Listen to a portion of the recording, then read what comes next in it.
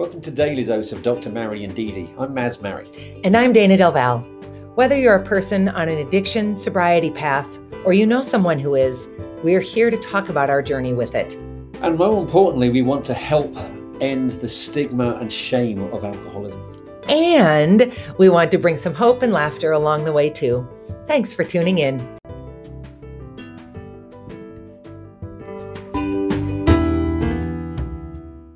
Good morning. Good morning. Happy Thursday. It looks like spring here, Dr. Mary. It does. Despite the fact that I'm wearing my new sheep jacket. It's going to hit 50 today. Oh, good. Then I'm going to go for a walk. You missed my whole sheep jacket I got the sheep jacket. It's my lady boss jacket, which I kind of vowed to never take off. So here it is. I've worn it quite a bit already this week. It probably should go in the washing machine. But that is not why we are here today on Daily Dose. We are here to talk to my friend, soon to be our friend, Michelle Davis, who's I think we found Michelle through Daily Dose, or Michelle found us. And then she just recently took the Rediscover Your Spark retreat. And now she's back to talk. She is our 9th retreat taker to join us. That's fantastic. In this work. So I think there's a parallel merging of my worlds, which is great. So let's bring Michelle to camera. Hello. Good morning. How are you? I'm doing great. How are you? I'm also great. Good. Yeah. Happy to have you joining us. Fun to see you last night at the retreat check-in, and It was good to awesome. see you again this morning. So Michelle, let's jump right into it because people are here to hear and learn about your story, not learn about my sheep jacket. Yeah, Interesting as it is. I do love your sheep jacket. It's It looks cozy. Very cozy, and you're very kind. So Michelle, let's start with our standard question. Mm-hmm. Tell us your here to there and put your here wherever you want to start it. And we'll just be along for the ride and chirp in when we have questions. Absolutely. Yeah, I kind of went back and forth. The most important part of this whole journey for me is the part where I actually get sober and how that all happened and how I've worked through it. But, I think a little foundational information is helpful too. I would say I had a drinking problem from the first time I ever drank, which was as a 16-year-old in high school. I was longing to fit in and always being a little bit nervous and uncomfortable and not knowing what to say in social situations. So, you go and you drink, and then I could be who I wanted to be, who I thought I wanted to be. A great song comes on the radio and you go and you dance and you don't care. And you're, all of the anxiousness was stripped away. And I thought that was great. So, that led to drinking on occasion in high school and drinking more and to a couple of minor inconsumptions and, getting in trouble. And at 17 years old, already trying to regulate my drinking. Yeah. I'm not going to drink this weekend. I'm not going to party this weekend, but maybe next weekend or, so at a young age, it was a problem. And that was coming from having an upbringing where my mom and dad didn't drink. Mm-hmm. I didn't see it happening. Mm. I was able to become an alcoholic with nobody setting an example for me. I just was able to do it on my own. So it created a lot of problems. And at the same time, I was dealing with depression, but I didn't know what the depression was. This is mid-'80s in Wahpeton, North Dakota. You didn't go to therapy. There was no antidepressant medication. Mm. I didn't know what it was, but I knew that when I drank, I didn't feel it. Yeah. So what came first, alcoholism or depression? I don't know, but are enmeshed. Question. That is a great question. And you are not the only person who has told almost this exact same story. The age might be different, the symptom might be different, but that I don't feel comfortable, I'm anxious in this environment. When I drink, I think I am the person I want to be. Yeah. That story is over and over and over again. Yeah, universal for Yeah. sure. So finished high school, went to college, quit college, didn't know what I wanted to do. So I decided I would be a nanny. I liked kids, so off to the East Coast I went. I didn't drink while I was a nanny. I was too busy. I was living with a family, So I did that. I came back to the Minneapolis area, went to school, quit school, worked, ended up that next summer going back out and being a nanny again for the same family.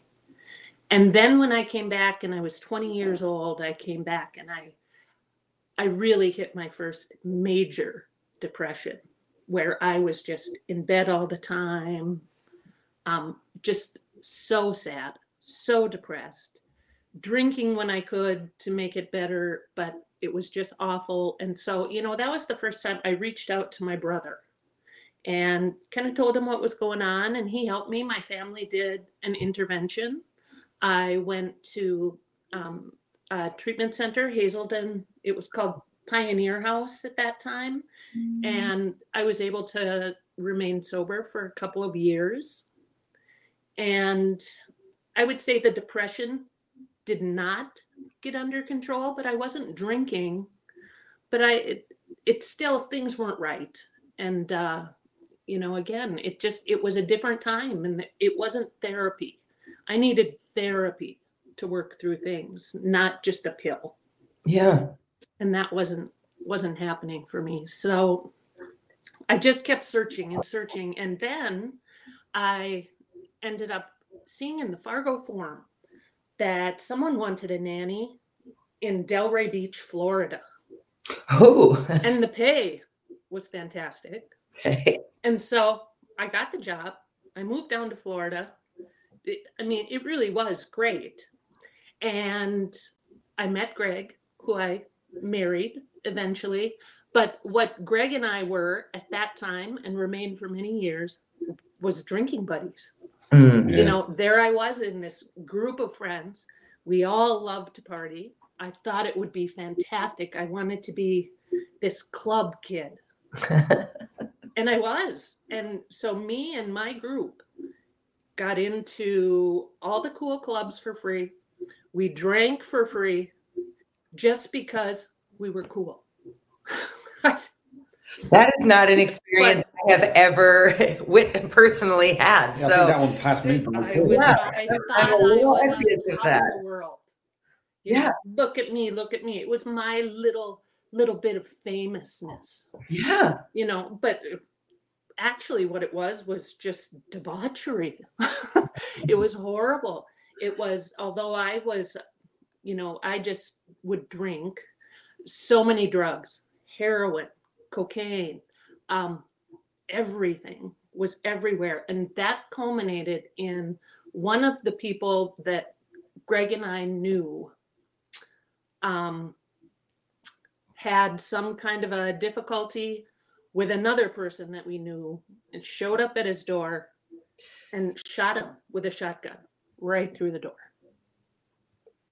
Wow. And that was it. I was like, okay, all done.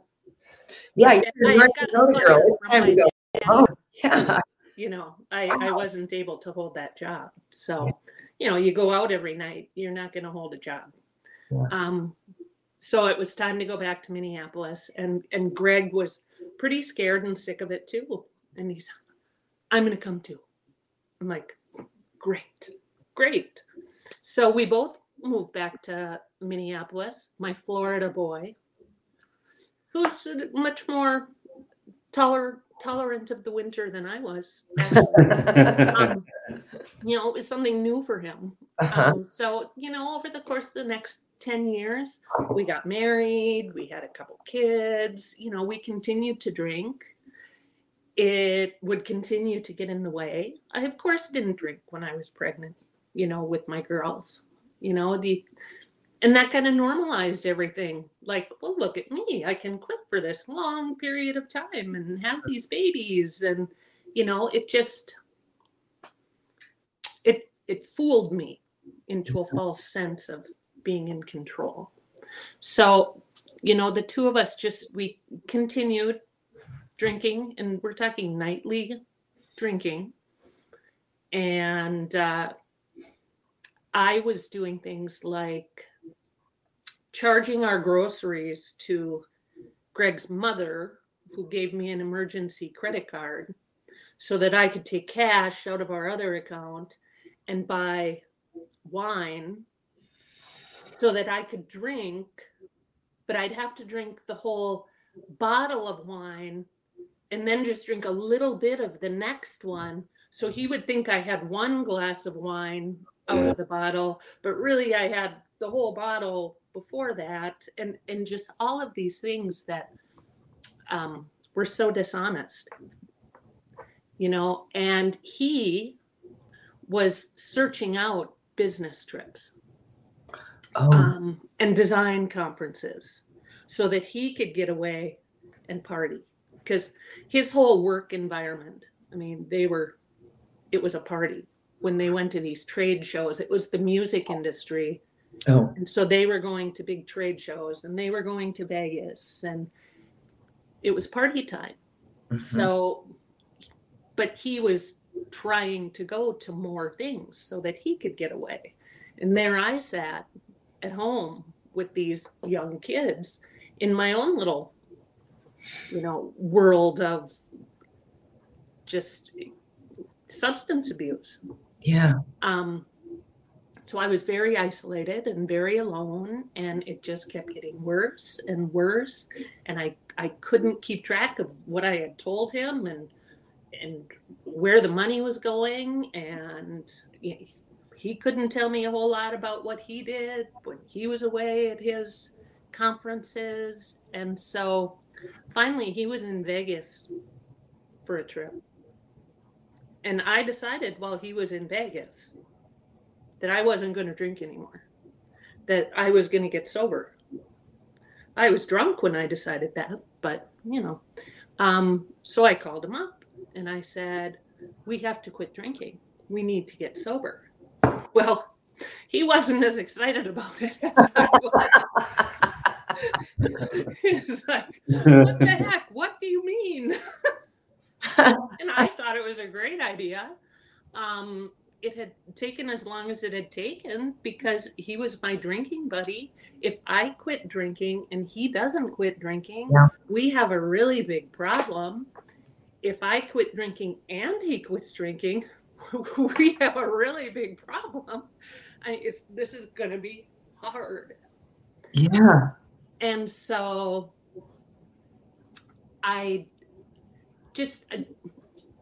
he came home from Vegas. He was drunk when he got home. I had quit, so for a couple days I had not had anything to drink, but and still he just really, it wasn't his idea to quit drinking. It was my idea, and how dare I do this? And he was really angry with me. I was coming clean about all the stories I would tell him and how I would spend money and how I would drink more than he thought I was drinking. And he's less trusting than I am. So he really felt he couldn't trust me anymore. Mm-hmm. And so that was a big part of what we had to rebuild. Mm. And, many, many days, I didn't know who I was going to wake up to for sure. He did decide to get sober after a few days as well. So I'm driving him up to Hazelden in Center City. And I'm just wishing I could stay. Yeah. I wanted to go to Hazelden. Like, it's a country club. I want to go. But he went. He was very resistant to it, but also knew that he had to go. And he knew that he had to go because I was serious about quitting. And if we did not quit together, we were going to have nothing. Wow. So he went. I went back. I did do an outpatient program, which involved a lot. I mean, it was 3 days a week, and my mother-in-law came and stayed with me. My mom came and stayed with me, to help me out. And one day I would talk to Greg, and he'd be like, I don't know if I can be married to you anymore. I've taken my wedding ring off. I don't know. And I'd be like, oh, yeah, hang in there. I hope you change your mind. And he would change his mind. And, we went through that for a long time, and it was horrible. It was painful. When he came home, it was horrible and painful. And every day, the emotional, just the emotional pain was unbelievable. And this is going to sound way over the top, but I had really embraced my faith at that point, and that was getting me through. But I wished that I could just be hurt in some way, not crucified, but I felt like I could endure being crucified and just go through that pain for a day.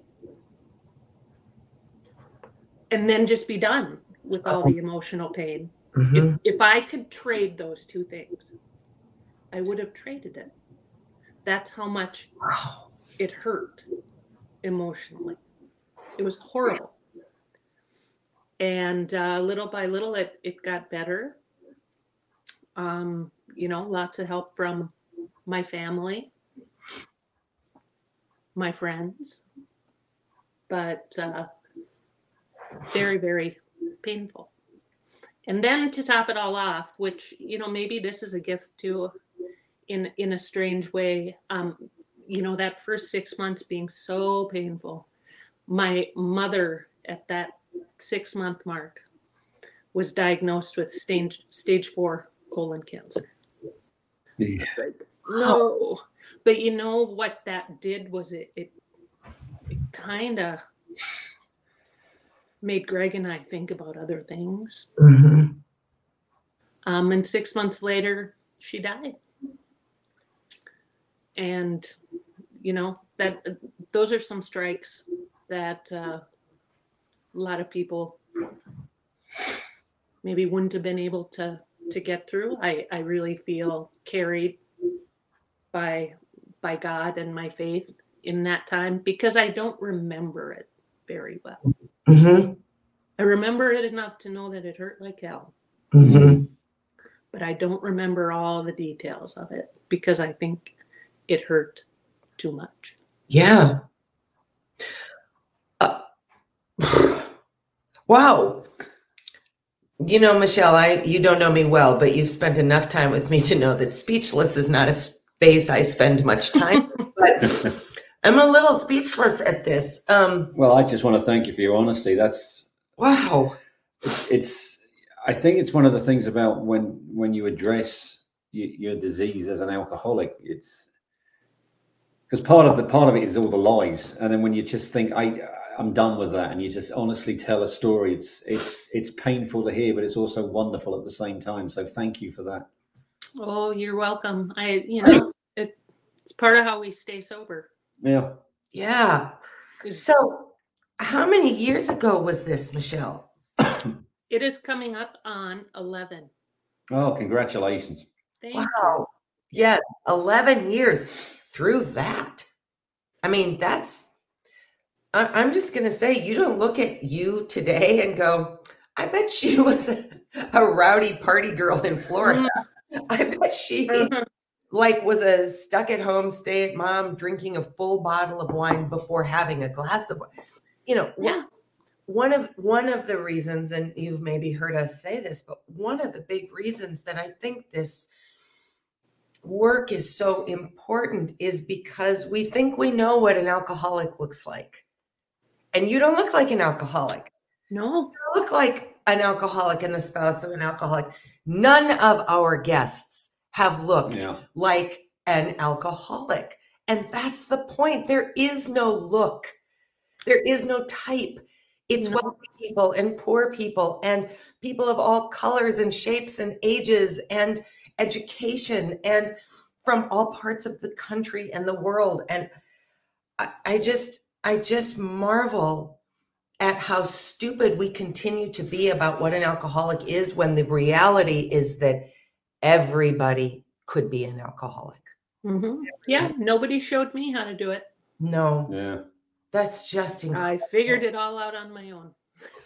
What I've noticed over the years, when you talk to someone else about it, the same patterns happen.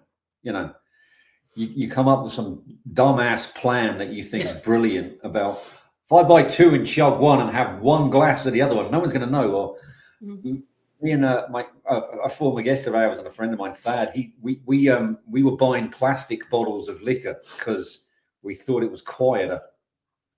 Yeah. Yeah, and they're easier to hide because, you know, they're thinner and they don't make so much noise. And I just thought, oh my gosh. Yeah, I told myself that I was younger at heart, a lot more fun than other people my age. They're growing up and doing their boring lives, but I'm much more fun than that. So that's why I party. Well, that was silly. Now, the emotional growth in the last 10 years, I do believe it's true when you start drinking that your emotional growth stops. And so, you know, I just didn't know how to handle anything. Everything made me cry. I didn't know what to do. Poor me, fix this for me, you know, and very, very quickly, my emotional health and my emotional maturity caught up. Thank heavens. Yeah. So That's interesting. You know, Maz and I did just 4 sessions of marital therapy while he was in outpatient treatment. And the therapist said the exact same thing, that Maz was fortunate to have not started really heavily drinking until he was an adult, because he had an adult place to go back to. If you're 13 or 14, where do you go back? You go back to your 12-year-old self. Well, yuck, who wants to be 12 again? Yeah. And that is not, we don't expect 12-year-olds to be able to navigate the world as an adult. Right. So your point, I think, is it really confirms that you had a lot of catching up to do for yourself, so that you could exist as a competent, responsible, important member of your community. Yes. And, you know, Greg and I did a lot of therapy, a lot of couples therapy. Of course, both of us coming from this, you know, we're both in addiction. We're both alcoholics, you know, trust issues and just all sorts of stuff. We did that. I did a lot of work. He did a lot of work. You know, it's been amazing and worth every minute, every dollar, every, you know, money well spent for sure. But I couldn't have done it without that. And I still deal with, you know, depression, although now my depression is treated and under control. Yeah. You know, that was never going to happen while using. Yeah. I mean, I was on antidepressants, but then I was drinking. I mean, you turn them into, I might as well have been eating M&Ms, you know, they're not going to do what they're supposed to do. So, what has been for you the best part of these 10 years that, you know, that keeps you on this side of the path versus the other? Question. I would say being myself, not having to keep track of all my stories.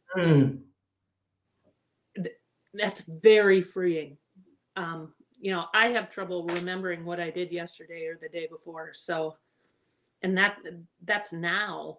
So imagine trying to keep track of all of these stories. It's a freedom that I am who I am.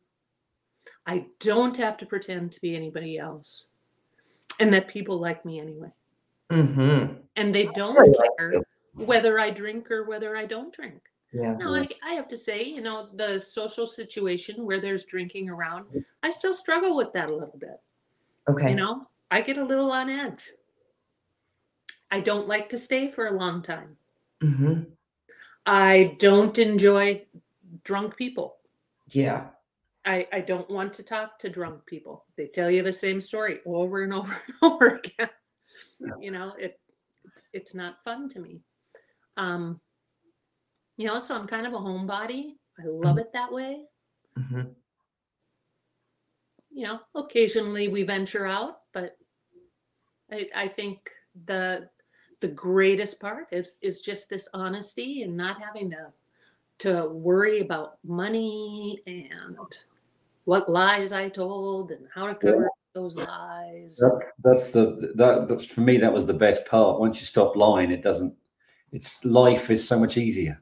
Oh, so much much easier. And then I noticed people are happier to see you because I think, oh, I'm not going to be bullshitted to death by the first thing. Right. Yeah. And now when I make friends, I know that they're really good friends. And, in the whole alcoholic, drug addicted world, you wonder what people want from you. And, no, that wasn't happening a lot in my adult life anymore. But, younger days, everybody wanted something. Yeah. Wow. So I want to ask you this, and you can choose to pass on it because I don't like to ask people to bring other people's stories into the conversation. But how have your girls navigated this with the two of you? Because your girls are now young women. Mm-hmm. So how has that been for them as young people for whom alcohol is, a huge part of their lives, whether they're participating in it or not, and as a family dynamic? Well, when Greg was at Hazelden up in Center City, the girls and I used to go and visit him every Sunday, and they thought he was on a work trip. Yeah. He was at work meetings, but they liked to go there, beautiful grounds, and we'd see deer or whatever, walk around for the afternoon. So, that was kind of it when they were little. But we've always been very honest with them about it. We quit drinking. We've asked them, do you remember when we drank? Very little. Nora was a first grader, and Sophia was still a preschooler. Okay. So they remember a little bit about mommy and daddy drinking wine and going to the sucker store, which was the liquor store because they had suckers for kids. We would drive past a liquor store. Can we stop and get a sucker? Wow. That was just an eye opener, I guess, when that starts to happen. But we've been very honest with them. My family history and Greg's is sprinkled all over the place with alcoholism and addiction and problems with that. So we've told them it is not likely to work out very well for you if you should choose this path. Yeah. So my oldest is a senior in high school, and she seems to have a really, really good understanding of what drinking might mean for her. Her friends might have a lot of fun doing it, but she probably won't. She probably will end up with more of a problem.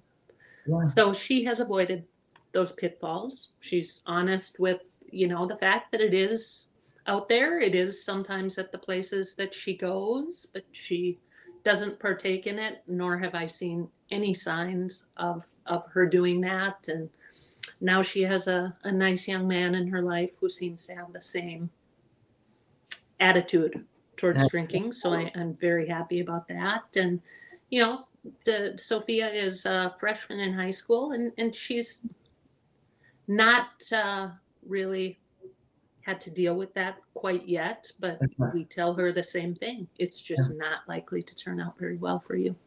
Yeah. You've just got a lot stacked against you. Yeah. Because it doesn't turn out very well for people who have virtually nothing stacked against them, actually. Right. Not always, but often. Yeah. It's just not a good way to deal with things. Yeah. If you're, my dad has a beer. He doesn't want more beer. Yeah. He just has a beer.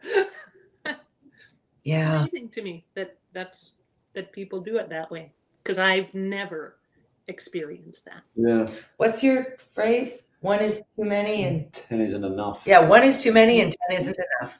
Yeah. But yeah, so we're very honest with the girls, and they know where we sit and what we think, and that we'd be there to help them if they did see a problem. Well, that's brilliant, because we both know, well, the three of us actually, we all know there's probably more children in that high school your children go to whose parents should be giving them that speech. And it's not happening. Mm-hmm. Yeah, that kind of notion of, well, it's just part of growing up. It doesn't have to be, nor should it be, really, for anyone, but definitely for many kids, it should not be. Because here's the thing, that there's two things about my Irish heritage that just infuriate me beyond words. One of them is, and my dad brought this up, whenever we did something, we had to finish it, because he was so sick of so many people in Ireland who start something and don't finish it. And my cousins, you've seen it. Yes. And the other thing is when people say, oh, he's drinking because he's Irish. The Irish as a nation now are generally not drinking as much. So anyone in a different part of the world who blames an Irish heritage and the fact that they're doomed to drink, to me, is a coward. Mm-hmm. Absolutely how I initially excused Maz's drinking. I thought, well, he's Irish. They just drink a lot. Mm-hmm. You know, once said to me, you think the Irish must be one walking liver. Yeah. I mean, I couldn't believe how much alcohol Maz could hold, because I can drink about half. If I have an empty stomach and drink half a glass of wine, I'm done for the day. I have to immediately go to bed. So well, I'm useless. You feel sick too. Yeah. Yeah. So I just, I mean, it felt weird to pass it off as an Irish thing, but that's just how we all kind of accept it. So it goes back to your point. I want to put this comment up. You're telling your girls it's not apt to turn out very well for you is a really decent, non-judgmental way to deal with people making decisions for themselves. Yeah. Yeah. That's from my mom, just in case that you're wondering. Almost nobody doesn't know that's my mom, but you might know. But yes, I think that's a really smart way to do it, actually, as opposed to, sort of making these crazy threats or almost daring them to try it just to prove you wrong. That's a tricky age. Mm-hmm. And so you have to be kind about it, or you push people towards it. Yeah. Yes, I agree. I mean, so Maz is not Quinn's biological father, but he's been in Quinn's life since he was 5. So we talk a lot about, just being aware of it and being careful and all of that. And he's 26 and I'm still talking about it with him, because what I now understand is you can't outsmart alcohol. You can't out-employ alcohol. You can't out anything alcohol. So let's just all keep talking about it and keep a check on it to the best of our ability to help people try to avoid having to hit whatever their bottom is and then climb their way back. Yeah, I totally agree, which is why I wanted to be honest and tell everybody about my story with it, because like you said, Dana, I don't look like an alcoholic. No. I hit it like nobody knew what was going on. Nobody believed what was going on. Yeah. So Michelle, I'm curious, you seem to me to be just incredibly at peace, accomplished and happy in your life with your family. Did you, and I just want to ask you this, because I go to AA meetings every now and then. I'm actually looking forward to going to one on Friday. I don't think I've ever used the phrase, I need to go to AA, because I met people who think I have to be here or my life falls apart. I'm just curious, do you need to go? Have you gone, or you just found an inner peace that keeps you happy, or did you find that AA meetings weren't working for you? initially went to a lot of meetings and searched until I found a couple of really good women's groups. I found that I liked the groups that were just women. Over time, though, my faith became my peace, I would say. One of my dreams for retiring is, Greg, let's find a great place to retire, but it cannot be too far from church, because part of my retirement plan is I want to attend daily mass. And if I could walk to mass, that would be the greatest thing. Yeah. So, I really try to keep myself on the straight and narrow that way. And kind of have found that with a family, things get pretty busy, and we can all go to church together. And I like that piece of it too.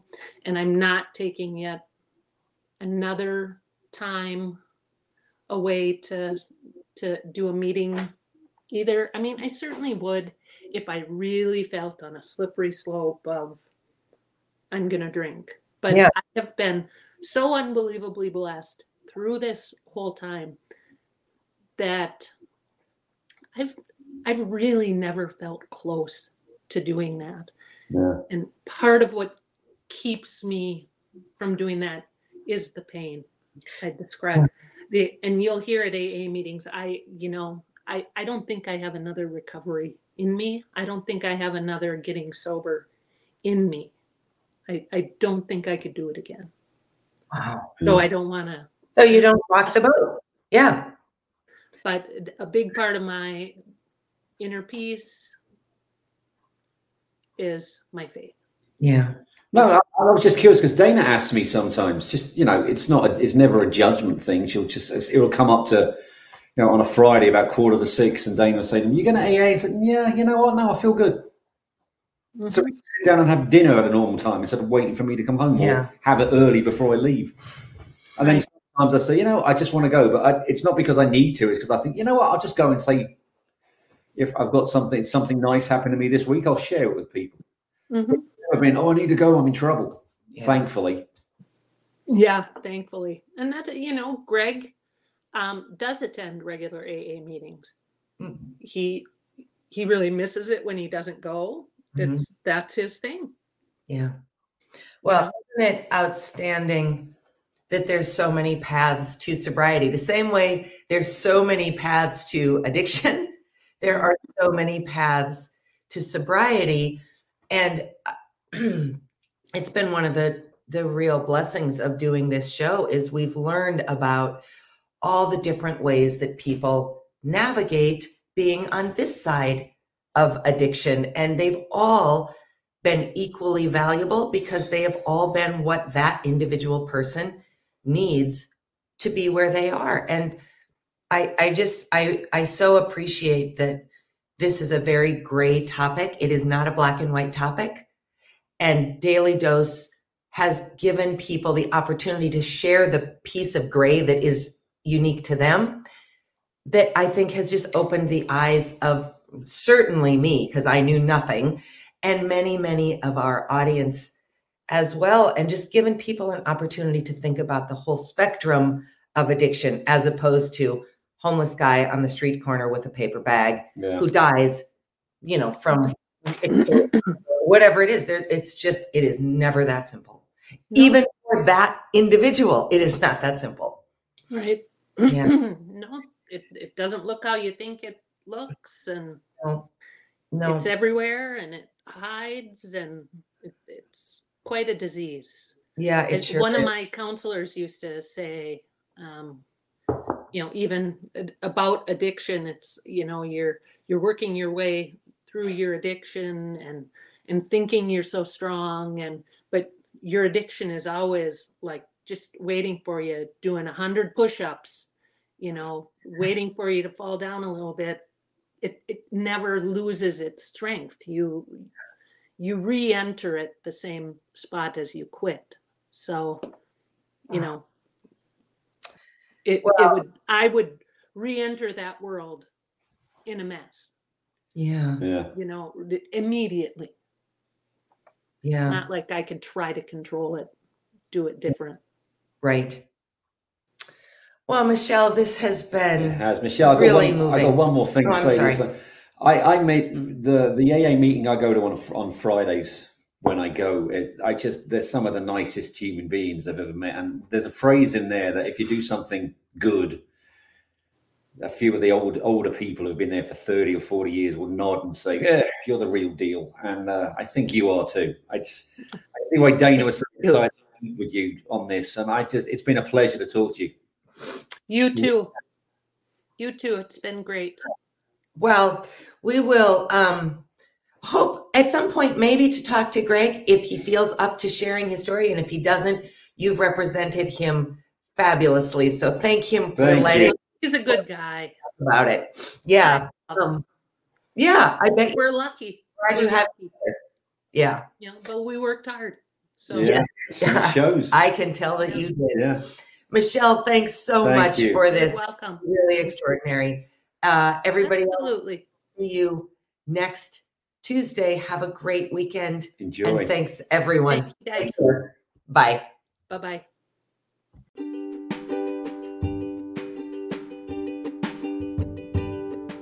Thanks so much for tuning in to Daily Dose of Dr. Mary and DD. If you enjoyed the content and want to learn more, head over to Facebook to Daily Dose Dr. Mary DD. You can find us on YouTube under Dana Del Val.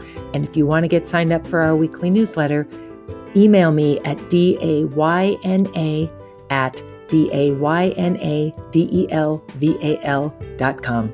Have a great day. We hope to see you soon. Bye-bye.